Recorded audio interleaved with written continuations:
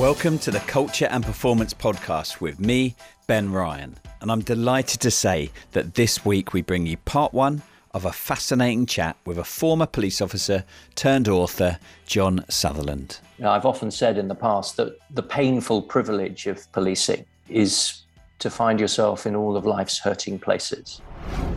In hostage negotiation, nothing works if trust is absent. But actually, my experience of the rest of life is pretty much the same. Faster and faster and faster we go, and sometimes the thing we need to do more than anything else is slow down and stop.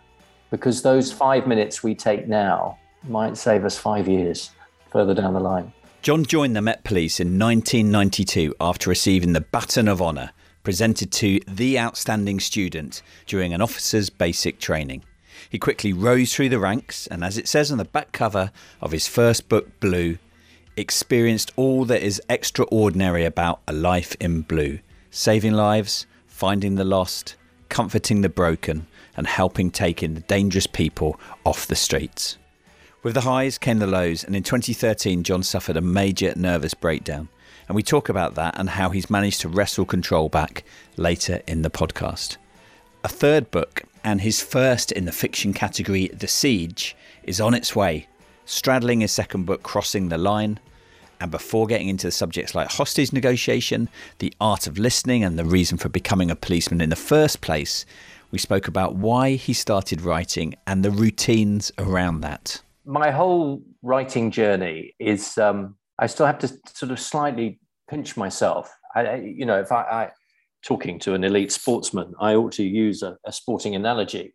If Jose Mourinho was the special one, and if Jurgen Klopp was the normal one, then when it comes to writing, I would have to describe myself as the accidental one. All of it has happened by kind of happy accident.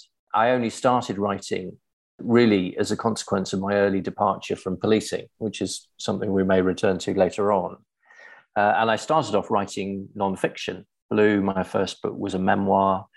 Crossing the Line, the second book, was a sort of broader examination of policing and what it tells us about society.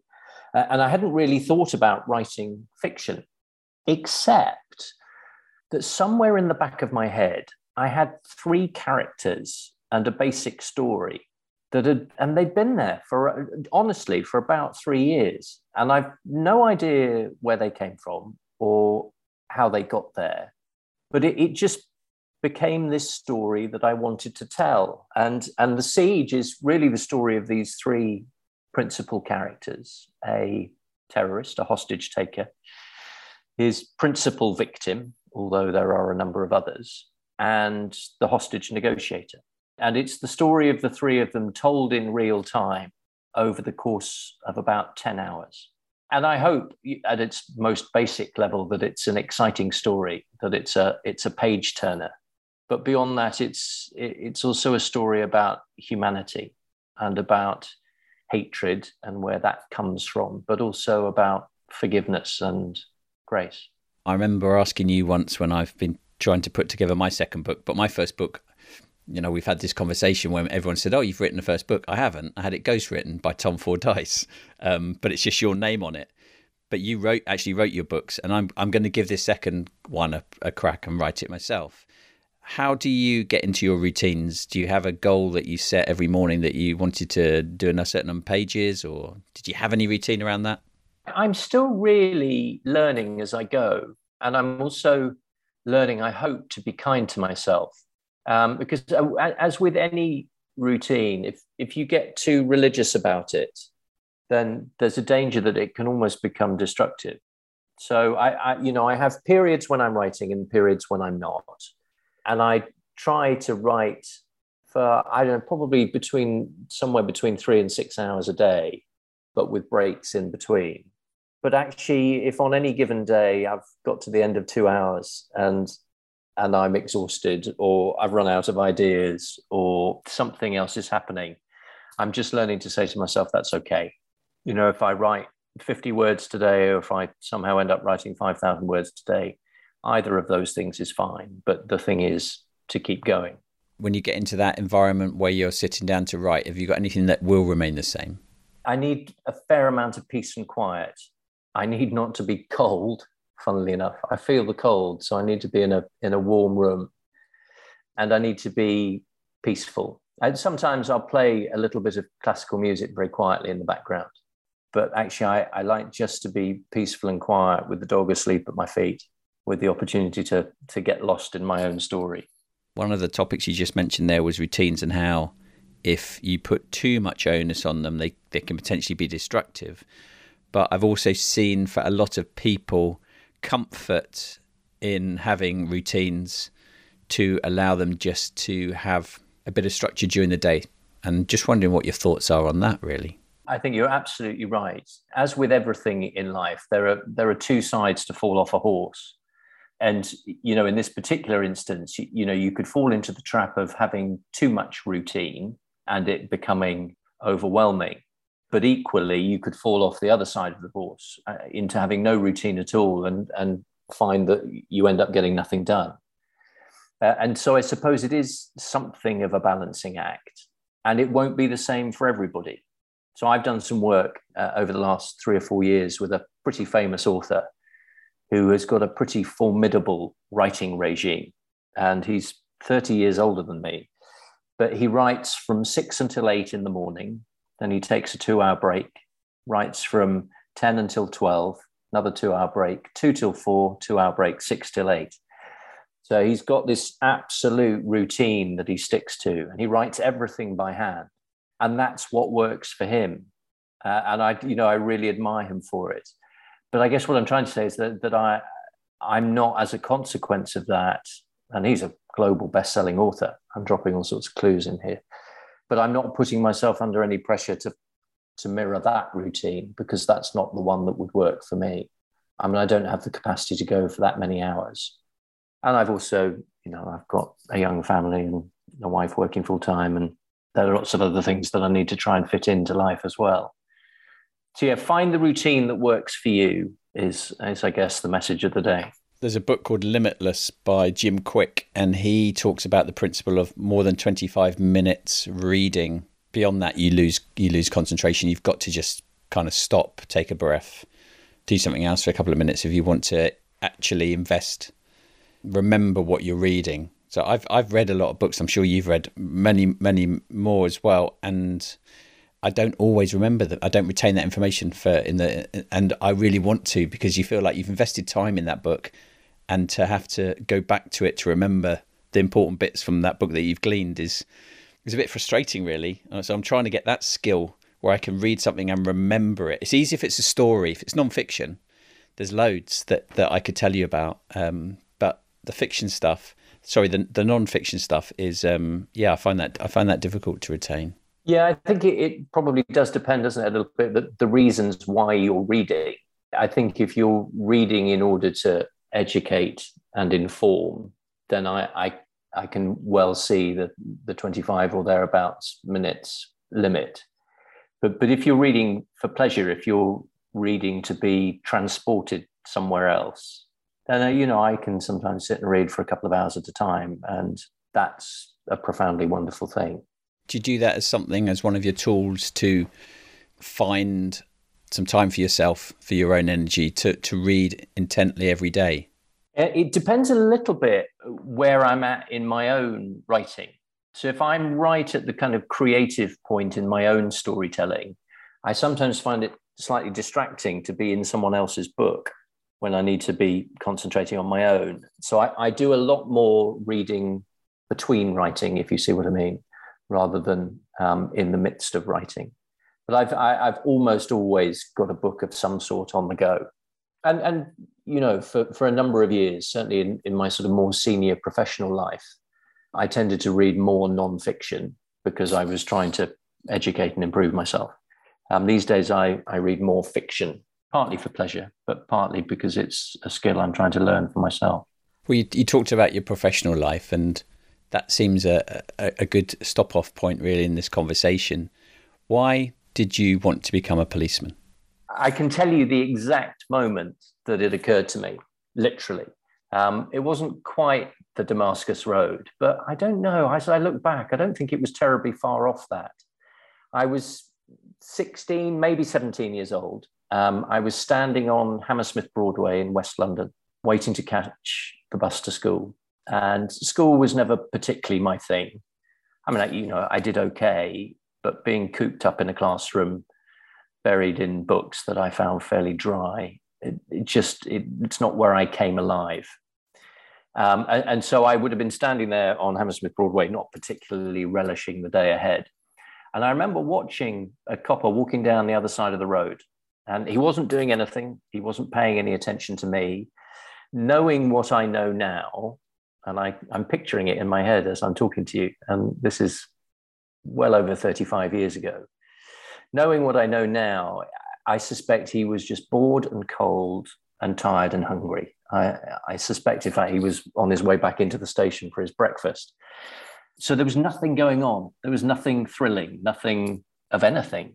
And yet, as I watched him making his way along the pavement in West London, something just went click inside me.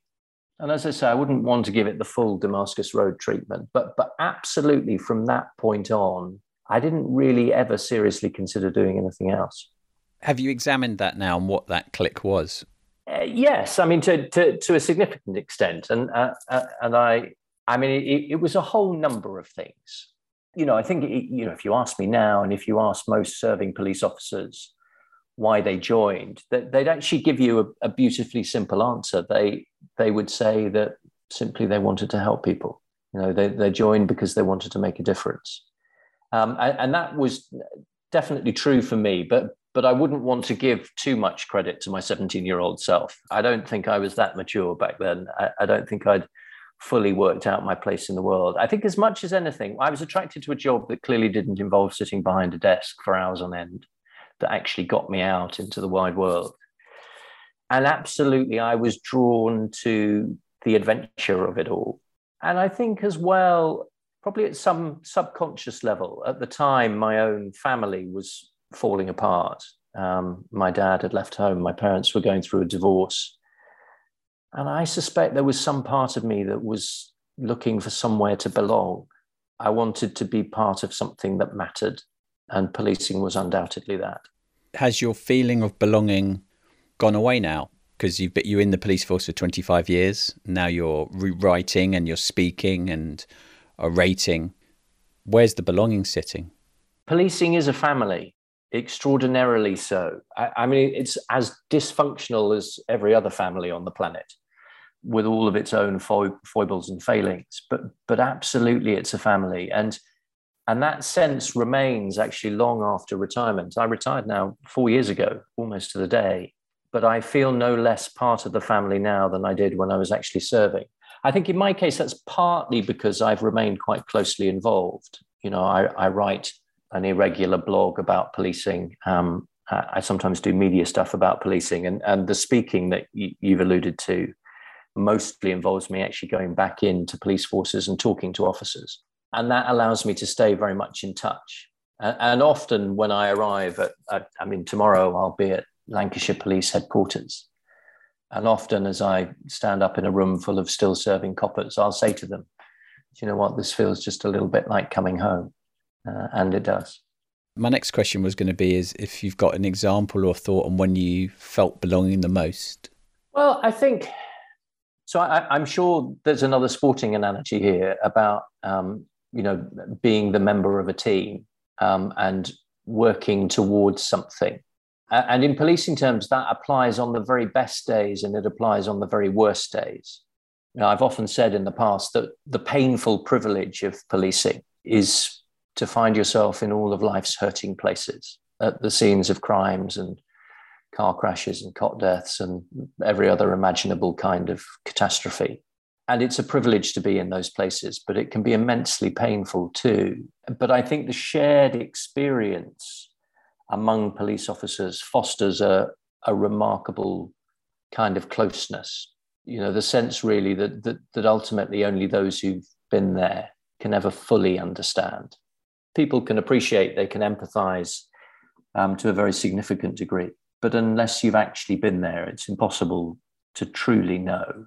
I can enter with a big grin on my face into your experience of winning an Olympic gold medal, but without actually having been there. I don't know it for sure. And so on policing, you can be there at the end of a day or at the end of the night when something unimaginable has happened. Equally, you can be there at the end of the shift when everything has gone right and you've saved someone's life, or you've arrested someone dangerous, or you've helped an old lady across the road, whatever it was. But you get to the end of those days and the end of those nights. And I guess to hark back to something I was saying earlier on, you feel like you are a part of something that matters, more than anything, that you're part of a family. You've got me thinking now of your favourite film, The Shawshank Redemption, where Andy Dufresne's on the top of the roof with the cold beers. Yeah. And I had that was the exact feeling. I had to talk about it in my book after the Olympic final, where you come in and you have that feeling. Is that what you're talking about? Well, I'm on for any Shawshank Redemption analogy. If you're not careful, I'll end up quoting vast swathes of the script to you. Yeah, it's just that moment when time stands still, and usually you're utterly drained of everything that you have. But just in that, there is a moment of stillness where you think, today we did good, or today, in spite of everything, we did the best we could, or today someone got to go home who wouldn't otherwise have been able to, or, and the possibilities are endless. But yeah, just in that moment, you sit as if on the roof of the prison block, and there's a moment of stillness in a world that's moving far too fast. You know what? You can talk to me about Shawshank Redemption all day. It's one of my favourite films. I remember being on a long haul flight once, and I'd watched it back to back. I'd watched it twice, and on the second one, when Andy Dufresne was crawling through on his way out to escape, and there's a monologue by Red. Yeah. I got my phone and I voice recorded by my headphones to see if I could record that and then remember it to then learn it, which I haven't managed to do. Yes. Because that was, long haul flights, you're knackered, tired, you're trying to get your brain to think about something else, and it took me into another world. Yeah. But that's what extraordinary stories do. It's one of the oldest traditions of them all, since the beginning of time. We've sat down and we've told one another stories. And stories are important, not just because they divert and amuse, but actually because they educate and inform, and they stir something inside of us that many other things just can't reach. I wonder, as you move through to Borough Commander, from being a Bobby on the beat at the start, I have two questions around that. But the first one is around storytelling. When did you first start using stories in your work? That's a really good question. Nobody's asked me that before. And I'm not sure whether there was ever a sort of a conscious moment where I decided, right, that's what I'm going to do now. These days I would describe myself, amongst other things, as a storyteller. I'm a novice one. I've still got my L plates on. But much of what I do now in my writing and in my speaking is tell stories. I don't think I would have described myself in the same way as an operational cop. But as I look back, I realized that an awful lot of the time I was telling stories, whether it was to my own officers, whether it was to members of the public. So for example, we put together a program for the sergeants on one of the boroughs where I was working, way back when. And we were talking about wanting to raise our game in terms of the quality of service that we delivered to local people. But rather than talking about it in principle, rather than just saying, here's a set of ideas we want to pass on to you, what we did instead was we went out with the camera crew and talked to some of our local residents. And we talked to some of our victims of crime in particular. And we asked them to talk about not just what we'd done well, but also what had gone wrong. And so rather than me standing at the front with a 3-point plan, what I wanted to do was allow local residents to tell stories that illustrated the 3-point plan. So let the story do the work rather than something kind of dry and dissected that's put into a PowerPoint slide. That's one of the reasons how stories can illuminate the message you're trying to convey. One previous guest we had before was a guy called Andy Milburn. He's was a high-ranking US Marine. And we talked about a moment as you get promoted where you no longer know all the names of everybody that works below you. There's this point. Did you have that as well? And is there any way you overcame it? No, absolutely, I recognise that. And I'm one of those people who's not always very good at remembering names anyway. I'm very good with faces. Names I find quite hard, even things like street names and that sort of thing. Early in my operational policing career, when I was the operator on the patrol car, so the front seat passenger, your job's to operate the radio and to navigate in the days before sat-navs and that sort of thing. I used to have to sit with a blank pad of paper on my lap so that I could write down the number plate of the car in front of me, because I'd look at it and as soon as I'd look away, I'd forgotten it. So names in and of themselves present a bit of a challenge to me. But I found as you go up, it's not just that you know less of the names, it's also that you know less of the stories, as in less of the detail of people's lives. And that can lead to a sort of a form of detachment if you're not careful. Because at the end of the day, policing is all about people. I'd go as far as saying that policing is people. The rest is just politics and paperwork and noise.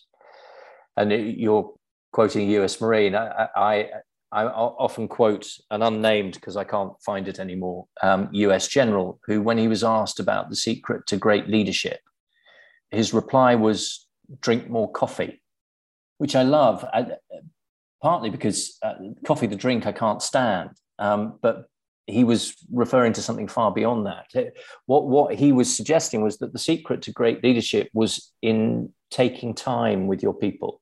So to sit down with them, in his case, with a cup of coffee in his hand. In my case, it would be some cold drink. But just to sit down and to spend time in meetings without agendas, just having conversations, just listening to one another, just getting to know one another, so that in policing terms, you're not just a number on a uniform.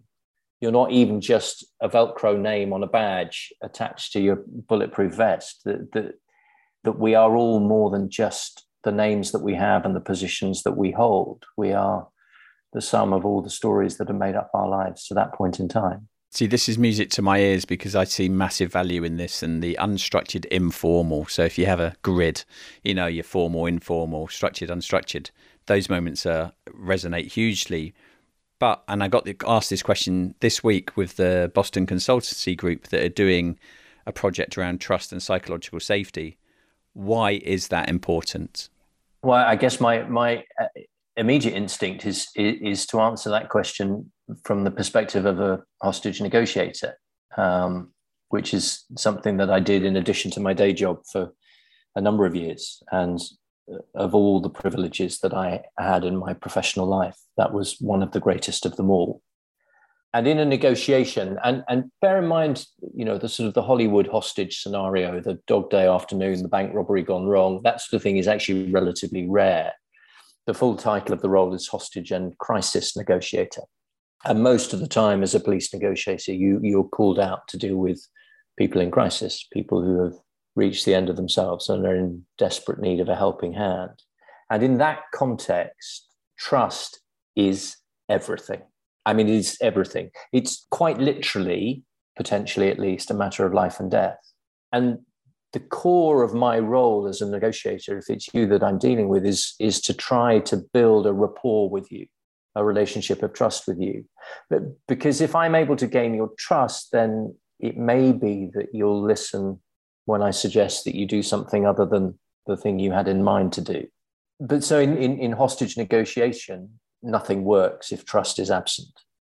But actually, my experience of the rest of life is pretty much the same. So if you were to tell a CEO what are the benefits of him, to use another CEO's term, be on the dance floor more than the balcony, the benefits are that trust will actually, if he wants to get fiscal about it, be more profitable for the company because it will create a more open environment. It will create more trust. Yeah, absolutely. I mean, I think for a lot of these things, there's both a commercial argument and an ethical one, or a moral one, if you like. I believe in treating people right. Of course, building trust with them is part of that. I believe in treating people right simply because it's the right thing to do. I don't think you need more of a reason than that. But if you do, absolutely, there's a commercial imperative at the end of it. You look after your people, they look after business, as many people have said before me. I think in the absence of trust, it's very difficult to achieve anything of substance in life. Mm. If we go back to the negotiation and the hostage negotiations, that's I'm assuming is something that you don't just pick up. This must be a formal part of your learning for this. Yeah, to be deployed in the role of a negotiator, you have to apply for it. You have to go through an assessment process for it, and then you have to go through a very rigorous training course for it, all of which I loved, all of which was a privilege. But actually, it's interesting. You find over time that often some of the best and most natural negotiators in the world are the people who haven't been on the course. It's often the frontline PCs who spend every day of their working lives trying to communicate with people in challenging situations, whether it's someone who's high on drugs, whether it's someone who's semi-conscious on drink, whether it's the victim of a crime or indeed the perpetrator of a crime, whether it's somebody who might be suffering with mental illness. Some of the best negotiators of all are the ones who've simply learned it by doing it. And they're sustained by just a basic sense of human decency and compassion. One of my best friends, his dad was in the Met, and he had 25 years in the Met Police. And I don't know if he's the only one that holds the record for never having made an arrest. And I don't know what his first words were to the various people that he was apprehending to avoid going down that track. But for you as a hostage negotiator, were there any first sentences that were quite key to opening gambits? It's funny you should ask that. And actually, there's mention of it in the book that's coming out in June. Any negotiators who are listening to this will be having a wry smile at the moment, because you're taught, and in the end, you end up doing. Almost every negotiation begins with the same set of words or something very similar to them. I would begin with, "My name's John.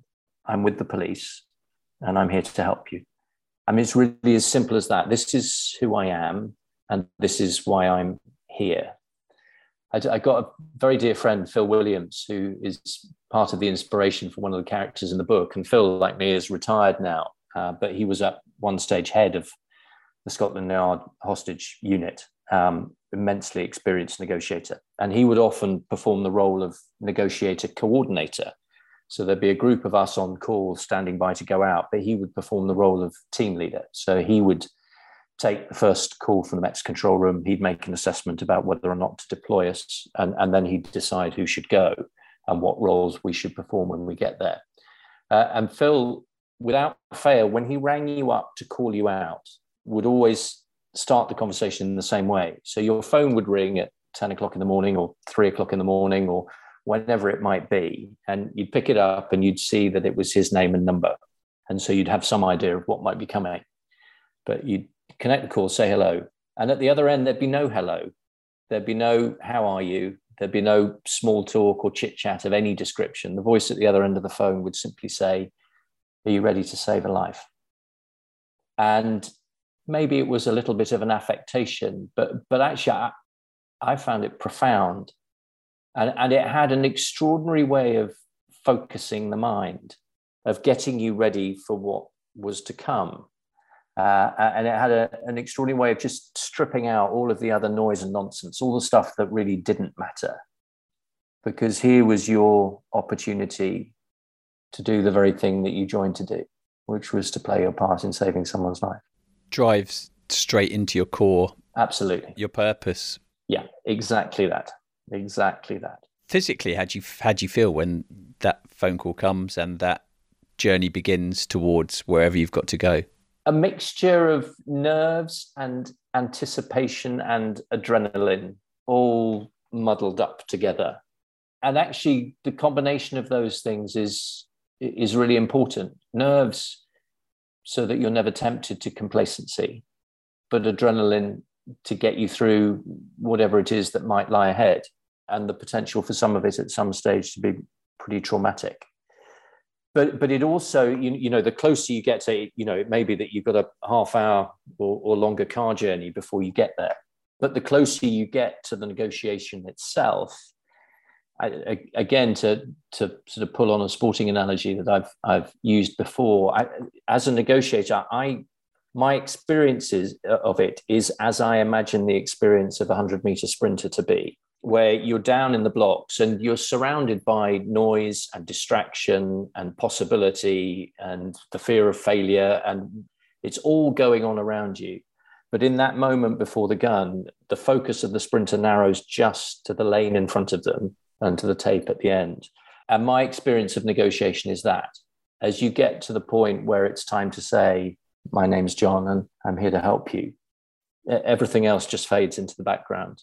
And then it's just me and you and the job, I pray, of saving your life. At that point, your listening skills on every level, what you're seeing and what you're picking up from their body language or voice or tone, that must be crucial, right?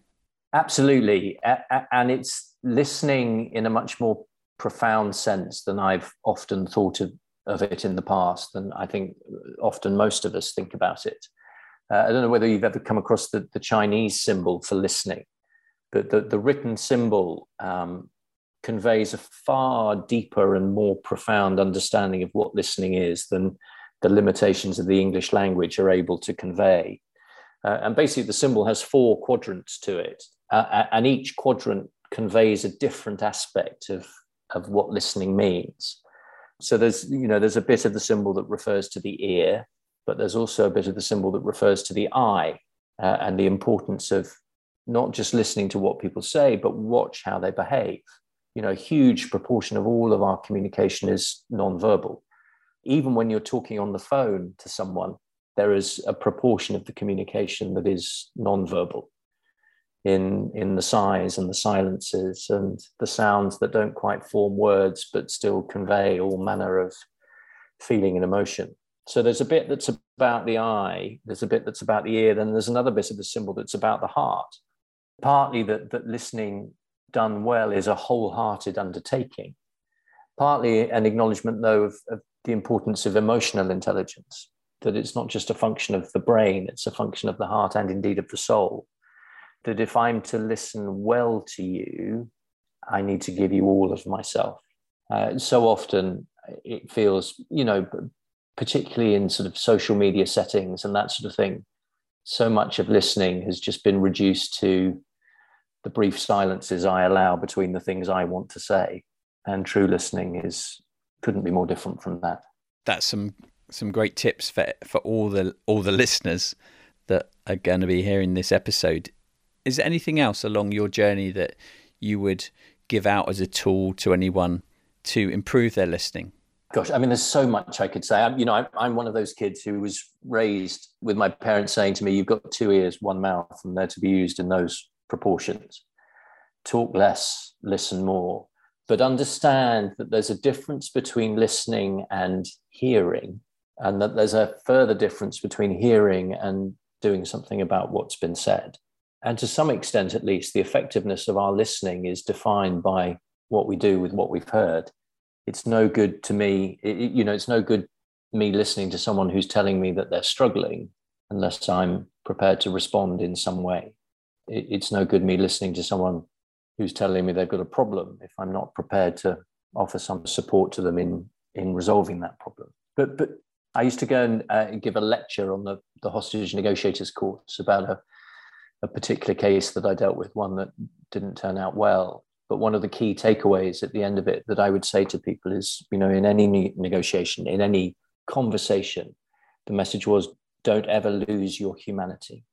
Don't ever lose your capacity to care about the person on the other end of the conversation, even if that person is difficult, even if you struggle to like that person, even if you don't necessarily agree with what they're saying. Never lose your humanity.